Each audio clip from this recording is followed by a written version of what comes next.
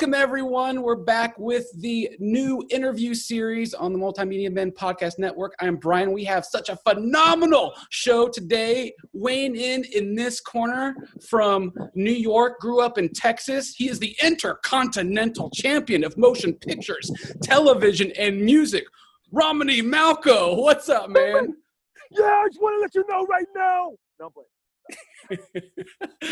No, You doing all right? I'm so excited. This is the best place to be. No one's going to stop us. Yes, I'm very excited to be here. Thank you very much for that awesome WWE introduction. I like it. And it's always good to be back in Texas.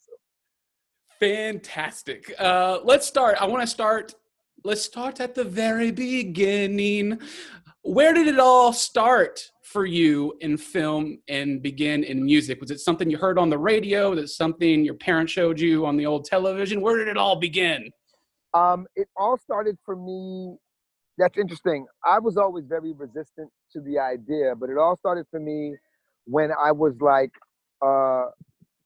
30 years old, 29, 30 years old. I was dating a lady.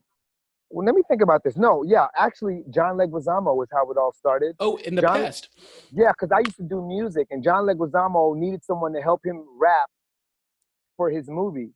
And and a guy named Andrew Stephanopoulos put us in touch with one another because he liked the way that this animated cat rap for Paula Abdul. Nothing in common, but there's trust. I'm like a minus, she's like a plus. One going up, one coming down, but we seem to land on common ground. So I was like, oh, I can help you with that. And then we started making music together. And then his wife at the time was like, yo, why can't you have Romany in your movie? You hang out with comedians and he's funny as hell, you know? And so he asked me to audition. I auditioned literally they called me back like 6 times. But due to my lack of experience, they didn't hire me. However, the casting agent, her name was Wendy Kurtzman, told pretty much everyone in Hollywood, yo, Romany's my favorite audition of all time, Romany Malco. And I wasn't in the industry, so they couldn't find me. They ended up tracking me down through the music union. And I started getting calls from all these different productions to come and audition and stuff like that. That's how it started. No, that's awesome. And so before that, you were in a group called the College Boys. And I must say, when I was younger, when that album came out, I must have been like 10 or 11. I was listening to Digable Planet and Digital Underground and the College Boys. And I was like, oh, wow. Oh, wow. And I am still trying to find a long lost copy of that on vinyl because I know it exists. Creep through the hood with my drop top. Gangsters on the sidelines, throwing up nothing but a peace sign. Brothers on the curb with the herb. Levi's knee high, OG's clock as I creep by. It's got to be out there somewhere. It's in a bin. I'm telling you, it's in a bin.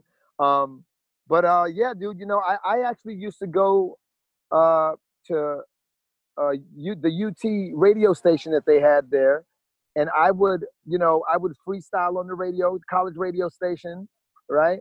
I would do shows. I would open up at the university for like rappers like LL Cool J and EPMD, because y'all always had like these famous rappers coming there. And I would battle rap at a place called the Rhinestone Wrangler, which I don't know if you guys remember. That might be a few generations, ahead of it, further back. But anyway, yeah, Texas is where I started rapping. Ross S. Sterling in Baytown, Texas is where I really started. I started rapping in New York, but rapping in public, it was then. Do you still do a little bit of that here and there, like at home, record anything, or is it all film stuff now? In fact, I'm going to go all out and say, as the character of this movie, Tijuana Jackson, I actually rap as the character. He has albums like affirmation music. In fact, I'm going to give y'all a free mixtape from Tijuana Jackson right now. If you want it, I'll send it to you. Just text me at 954-228-8380. I will send you the damn mixtape right now. And it's pretty hilarious. It's all positive affirmation music, uplifting music. But the raps are ridiculous and they're funny as hell. Like, it teaches you how to get girls, that kind of thing.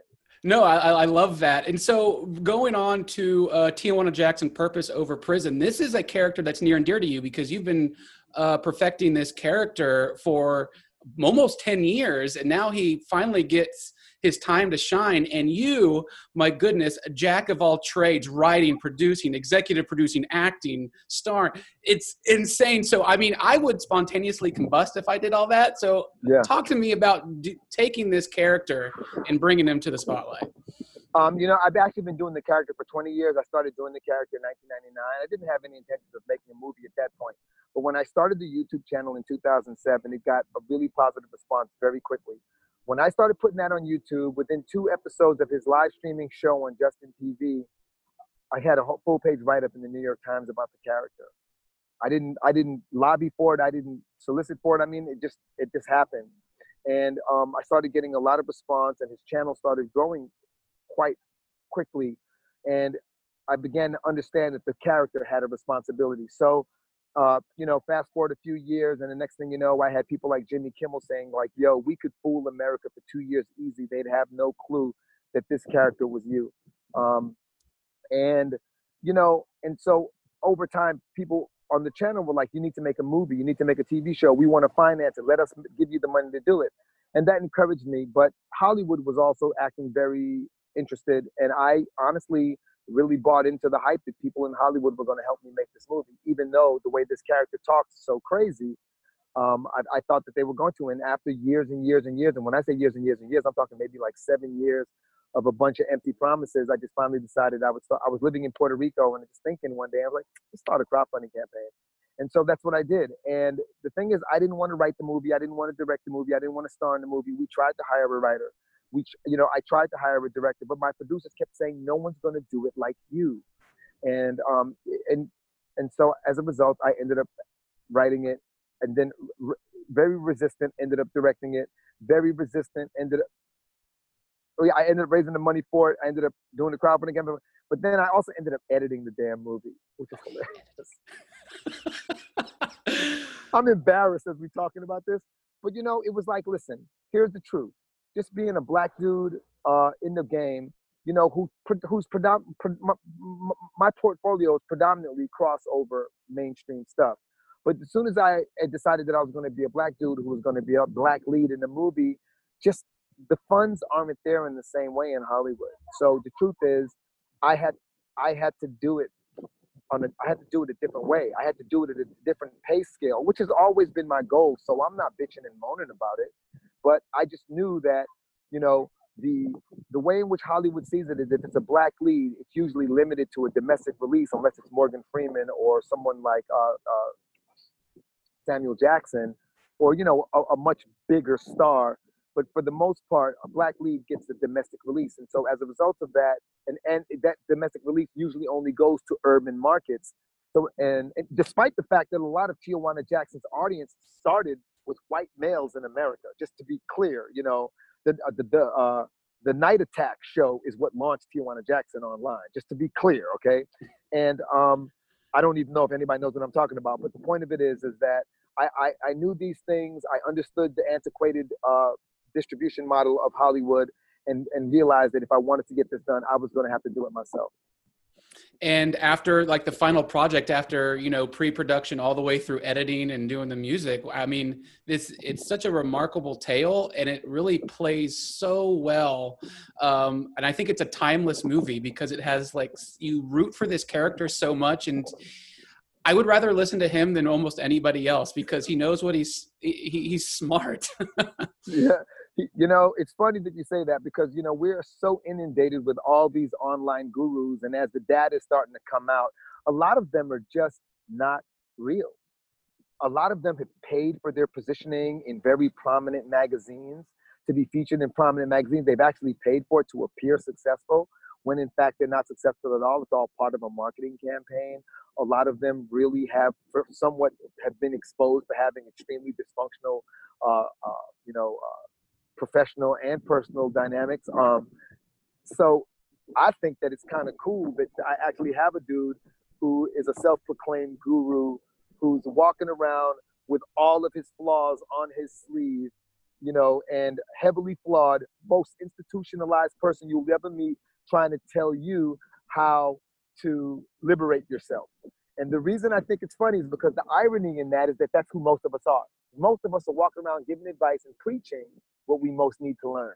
I totally agree with that. And I Thank like you. the mix that you put in of comedy and the mockumentary along with like the more sentimental moments was perfect. Like even one of the Thank you. first shots, I knew immediately I was going to love the movie when it was the shot in the prison taking a shower and you see the full body shot. And I'm like, fuck yeah, it was amazing. Yeah, man. I'm like, you don't get a whole lot of full frontal shots in movies. You know what I'm saying? So I figured that I would take my shot at it. Yeah, man. Thank you. Thank you for saying that. No, it was great. I was like, oh, this is perfect. So talk to me about casting the role, about casting the documentary crew, about casting Regina. Talk to me how that all came to. Well, it's very much the business is that you have to package a movie to actually to potentially get distribution. I don't know if you know this, but like statistically, man, 350 films will show at like Sundance, and maybe 4 will actually get distribution, and maybe one of those 4 will actually make money. You know what I mean? And so a big part of what I knew would help is if I were able to use my star power and I never had any intentions of showing my film at Sundance or anything like that. That's not what, that wasn't my game. I wanted to actually see if I could use my star power to get someone like Regina Hall to help me package and better sell the movie and better incentivize my investors. But every single person outside of that needed to be someone that you didn't recognize. Otherwise, it would pull you out of the mockumentary.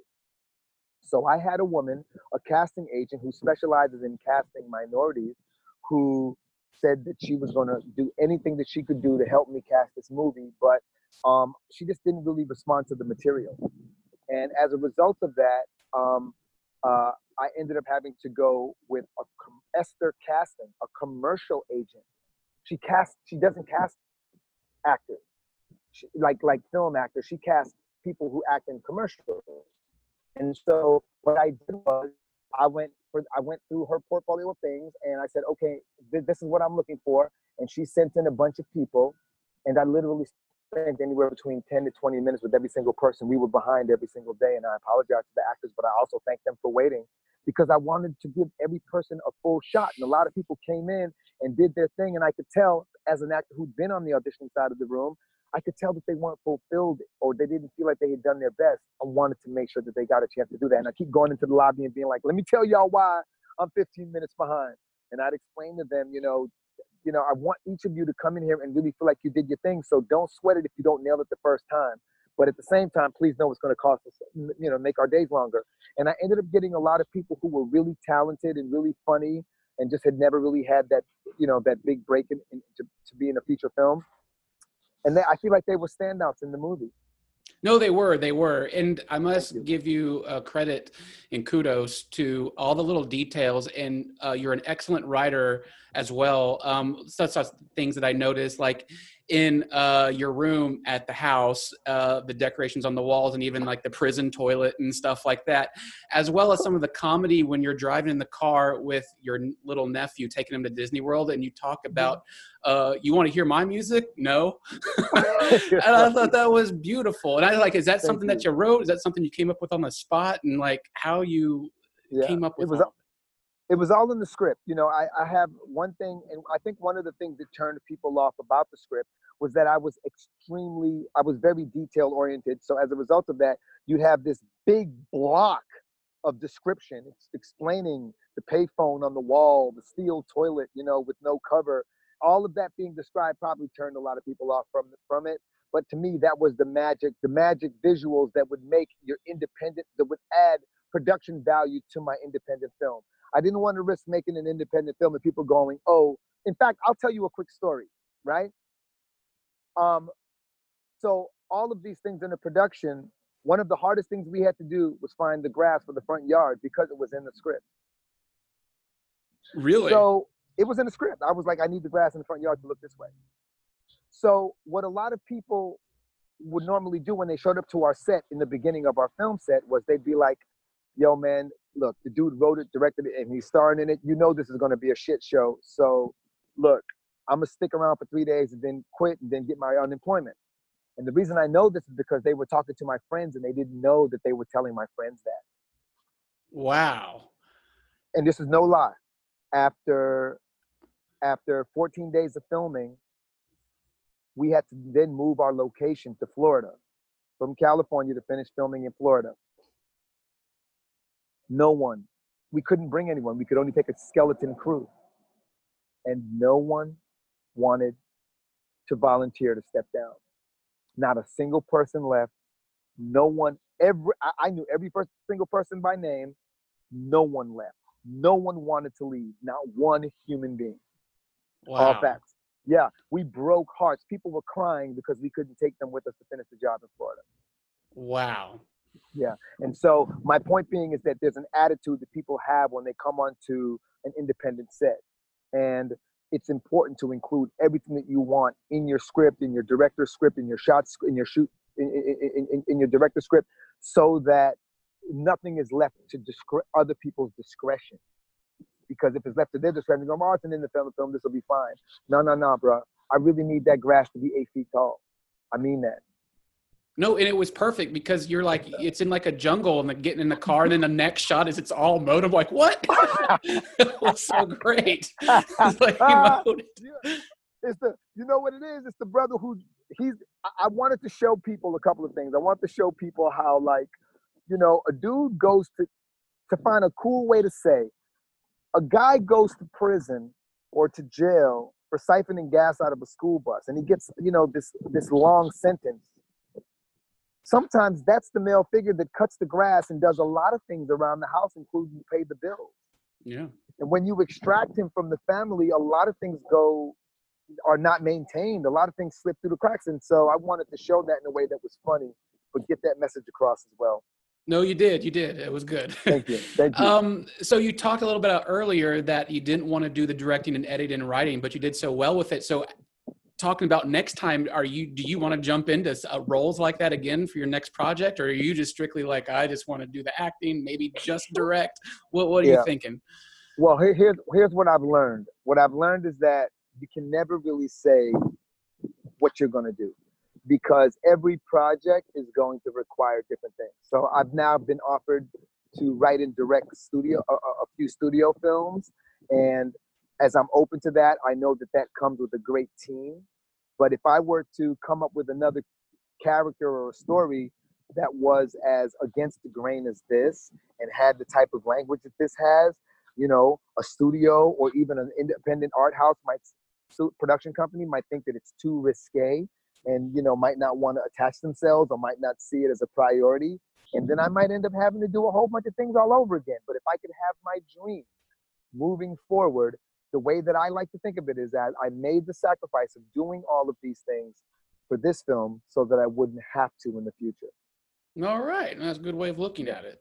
Thank you. So with this character, Tijuana Jackson, the life coach, giving information and advice on, you actually have a YouTube called Advice from a Jackass, where you talk about everything from curing snoring and everything. And so can you talk a little bit about that, as well as your PEP program, the People's Empowerment Platform?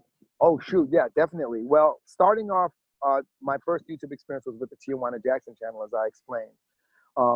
But as time has gone on, it's been very difficult to be consistent on the channel. And so what I decided was that I was going to do my own YouTube channel. And the reason is because when you do YouTube, you're engaging a whole different audience. And that audience is sometimes, if managed correctly, can be a very proactive audience, you know.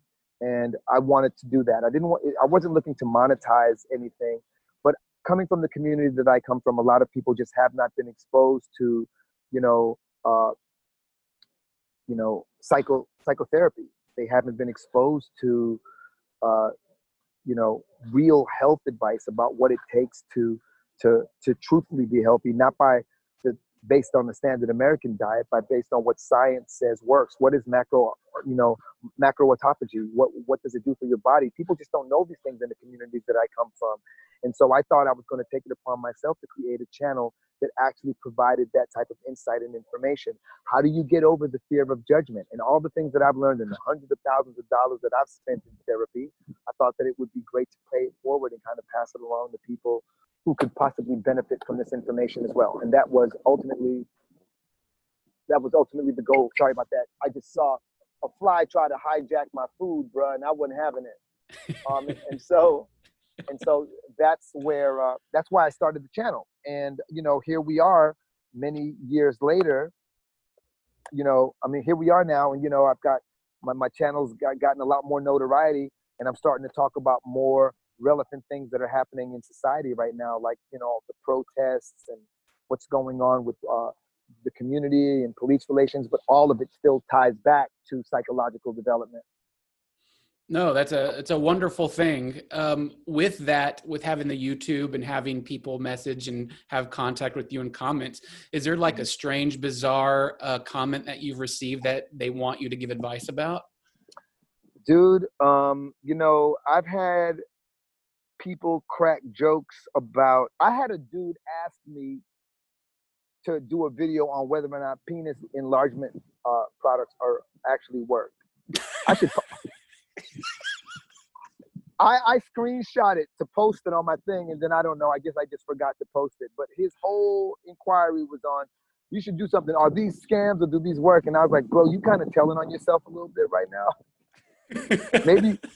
And then I was like, maybe you should go to the Tijuana Jackson channel and let him. No, right? Cover that. Yeah. I think comedian Lewis Black said it best with that, said like the only people who are trying to take those are people actually trying to feed it to their dick. That's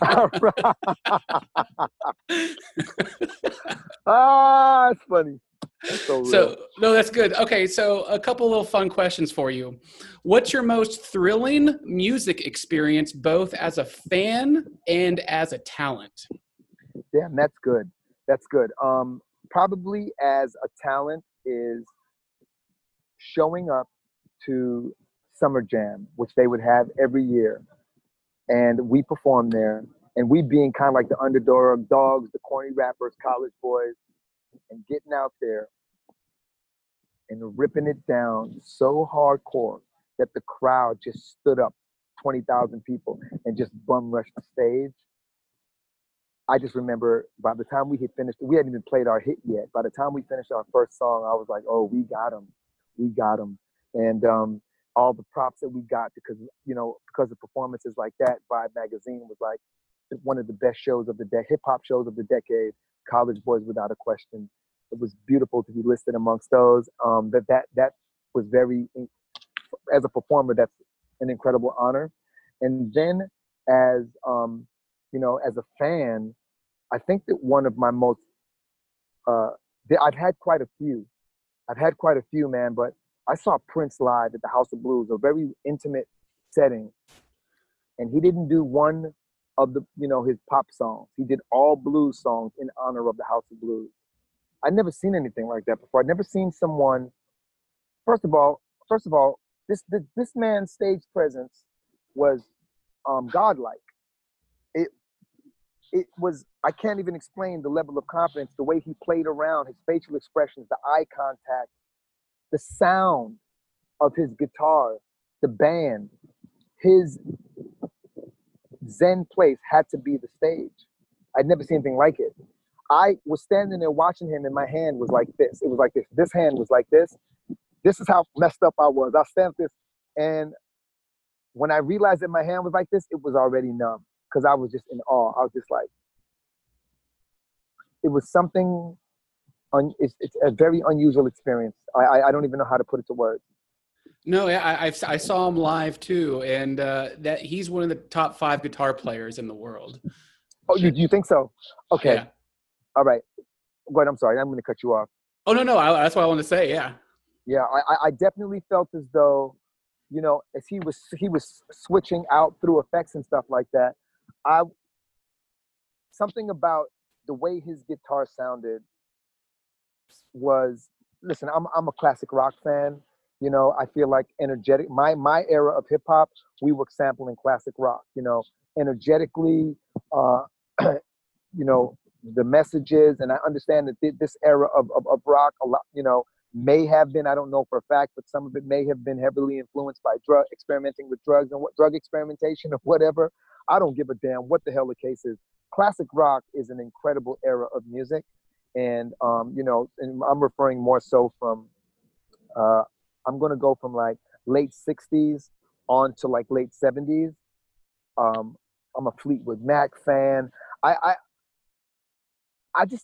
He's one of the few modern artists who's hit me like classic rock has hit me. And seeing him live, I don't know, man. It just, like Dave Chappelle said, man, don't look that brother in his eye. Don't look him in his eye. So rest in peace, my brother. Because I was always a big Michael Jackson fan. Me too. And I was the kind of person who didn't want to see you live because I didn't want you to disappoint me.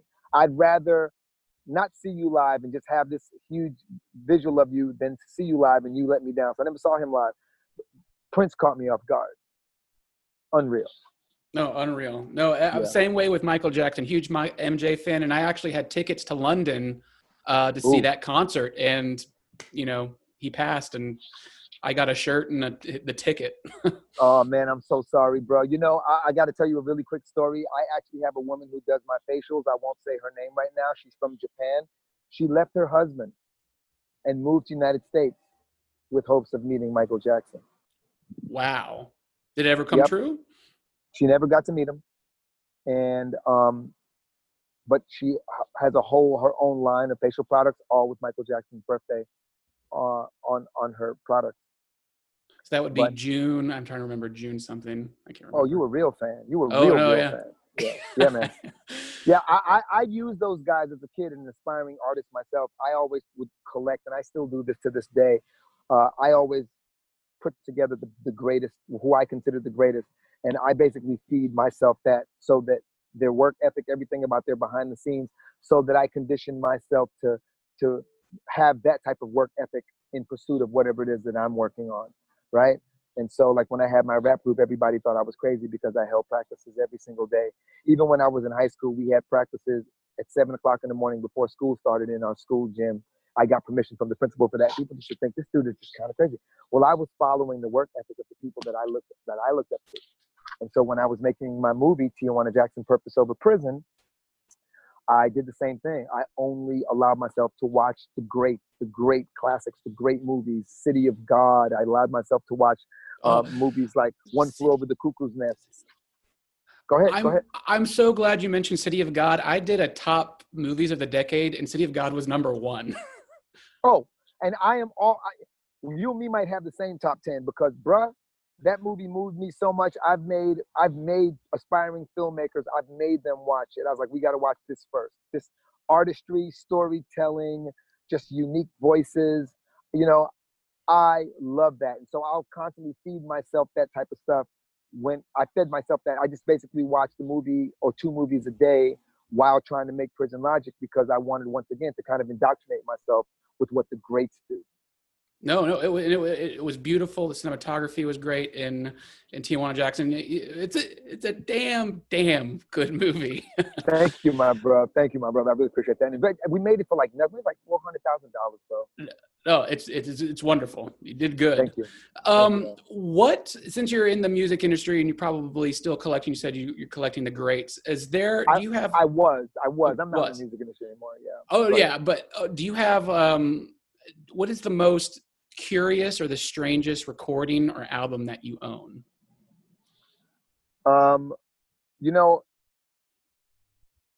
I have this Japanese artist. God forgive me for not remembering this Japanese artist's name. If you were a dog, I'd throw the stick for you. Does anybody know that song? If I were a man and you a dog, I'd throw a stick for you. If I were a man and you a dog, I'd throw a stick for you. I've been listening to this one song for years, and I don't know if I like the song. I'm like, it was so bizarre that I had to keep it. And that would probably be the most eclectic thing that I have listened to in ages. It's this weird offbeat.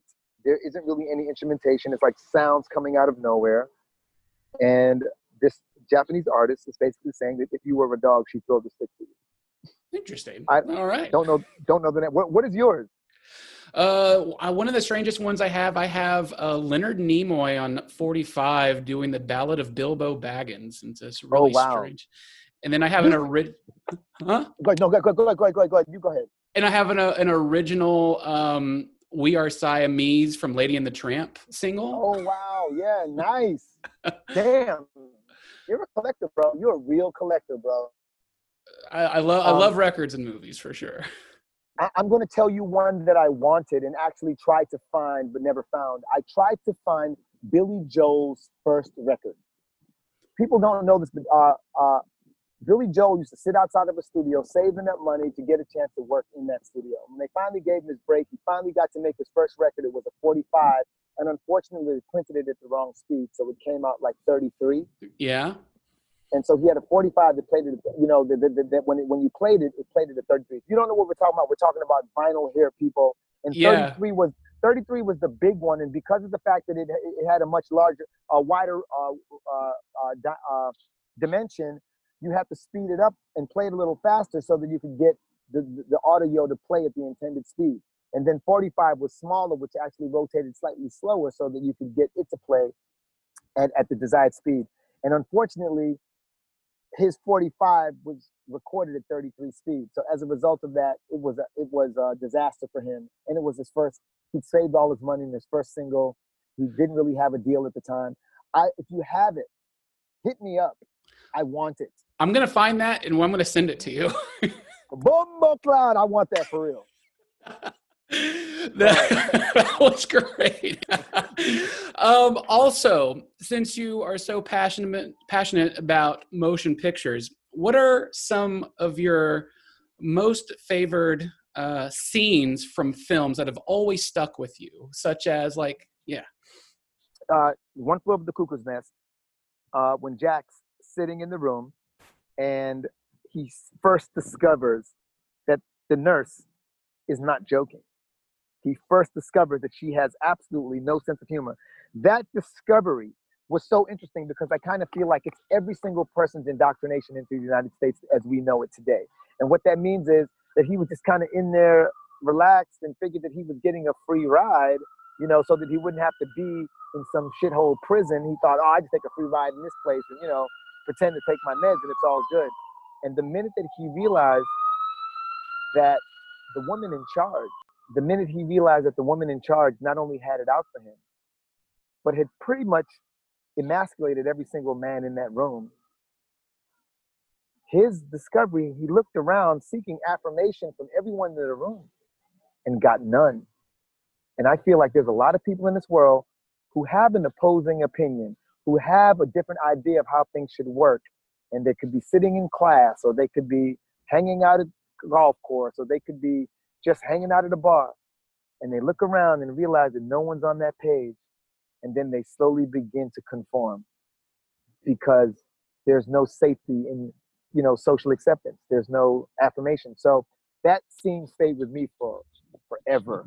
Another scene that really stands out to me in movies, because you ever watch District 9? Oh, yeah. Okay. Still waiting for that sequel. Oh, my God, dude. A scene that really stood out to me in District 9 was when the guys were going around to all the different houses and they were kicking in the doors and the aliens were being forced to, what did they call them? Prawns. Prawns? Prawns, yes. Prawns were being kicked out, and they came to the house of this one prawn. It was this prawn with his son. I don't know why I empathize so much with two aliens, but it was something about that setting that really resonated with me. And I think it had something to do with the fact that somehow the other, it has reflected some of the communities that I've lived in growing up, you know? Right. And it was almost as if we had dehumanized them before we had actually gotten to know the prawns, you know? And something about that was magical, that you could actually take these aliens and have us empathizing with them in the way that we did, yet they didn't really have any dialogue, you know? I thought something about that. I made my daughter watch it the other day as well, and I was like, how do we do that? How do we get people to empathize with people and characters and images that they would normally demonize? Wonderful answers. Thank you. And can I give you one more? Yo, yeah, please. I'll let you want. Yeah. there's a lot of credit that has to be given to the scene in Pulp Fiction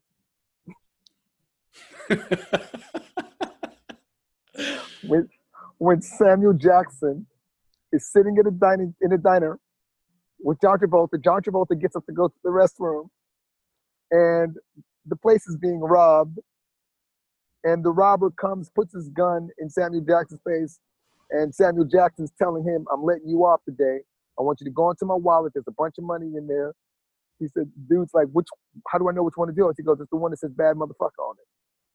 That whole scene to me, with Samuel Jackson going through this transition of being the bad guy to being like, I think I have a greater purpose on this planet. I friggin' love that. I love seeing him go through that. One of the most outstanding performances in any Quentin Tarantino movie, in my personal opinion. No, for sure. And like he goes from like yelling like, "Bitch, be cool. Tell that fucking bitch to chill." Tell that bitch to chill. Yeah. To like being a legitimate ass sensei, zen ass guru. I'm gonna help you get through this. Quentin Tarantino is a boss for that shit, man. He is a boss for that. No, those are great scenes, and I love that you brought up One Flew Over the Cuckoo's Nest, because I really think that Nurse Ratched is very similar, like one of the most evil characters next to Iago in Othello. She is just bad. Oh, and so well played, bro, because, you know, I have to tell you, like, I engaged that movie in the beginning as though Jack was going to get his due. He's going to get, I'm like, you're going to get what's coming to you. But she quickly became the villain, an unsuspected villain. And you're right. And she did it so well. And like that need for her to be in control of the environment at all times. I've lived with people like that. I've dated people like that. I've gone to school with teachers who were like that, you know? And so almost as if they need to, it's almost as if she needs to strip away any sense of freedom you had so that she could be in complete control of the environment. And that is the only way that she would feel safe. She's the ultimate Karen. She's the ultimate Karen. She is the ultimate Karen. Wonderful. Yeah. I love it. All right. So if Tijuana Jackson could cut his own pro wrestling promo about his own film and advice, what would it be? Damn. His own pro wrestling promo. He'd be on some God, you got to help me with this. Come on. Give me a starter. Let's do this together. We're going to improv this together. Well, how do we start this? All right. So Tijuana Jackson here says to all you kids out there, like, I don't know, like you gotta eat your vegetables, mow the lawn, and take your kids to Disney World, even if you and then he'd pop up and like this with his hand behind his back and the cigarette smoke coming up over his back, trying to blow his smoke out off screen. And then be like, and I don't want you to think just because you lean on a rope, it's going to catapult you. It's going to take some work to get that jump off. That was wonderful.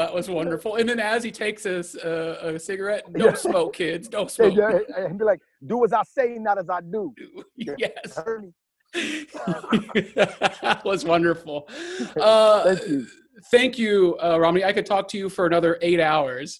No, thank you, man. You're the real deal, bro. I really enjoy being on here. For sure. I want everyone to come on, take a look at Tijuana Jackson, Purpose Over Prison. It's actually really funny. If you want more information about it, please text me. I'll text you right back. Hit me at 954-228-8380. I'll send you whatever you need. If you want to join our street team even and just help us promote it, I'll send you posters, I'll send you flyers, I'll send you a free mixtape, I'll send you links to download. You can download the trailer and just have it on your phone. Just hit me up, man. It's 954-228-8380. Yeah. Excellent. And the movie's going to be out on iTunes, right? The movie's going to be on iTunes. It's going to pretty much any video on demand platform, iTunes, Vudu, Google Play, Amazon. it's all coming. And you can actually pre-order the movie now if you like. Just between you and me, I don't know when this is going to play, but if you wait until the 17th, you get 50% off on a pre-order. I would recommend 50% off on a pre-order because that ends on the 20th, and then when the movie airs, it's going to be back to its regular price. So that would be my recommendation for the real hustle. There you go. And I'm going to campaign like hell to get Tijuana Jackson in the Criterion collection. Bro, y'all hear? Join that campaign. You hear that? No, man, thank you so much, bro. Thank you.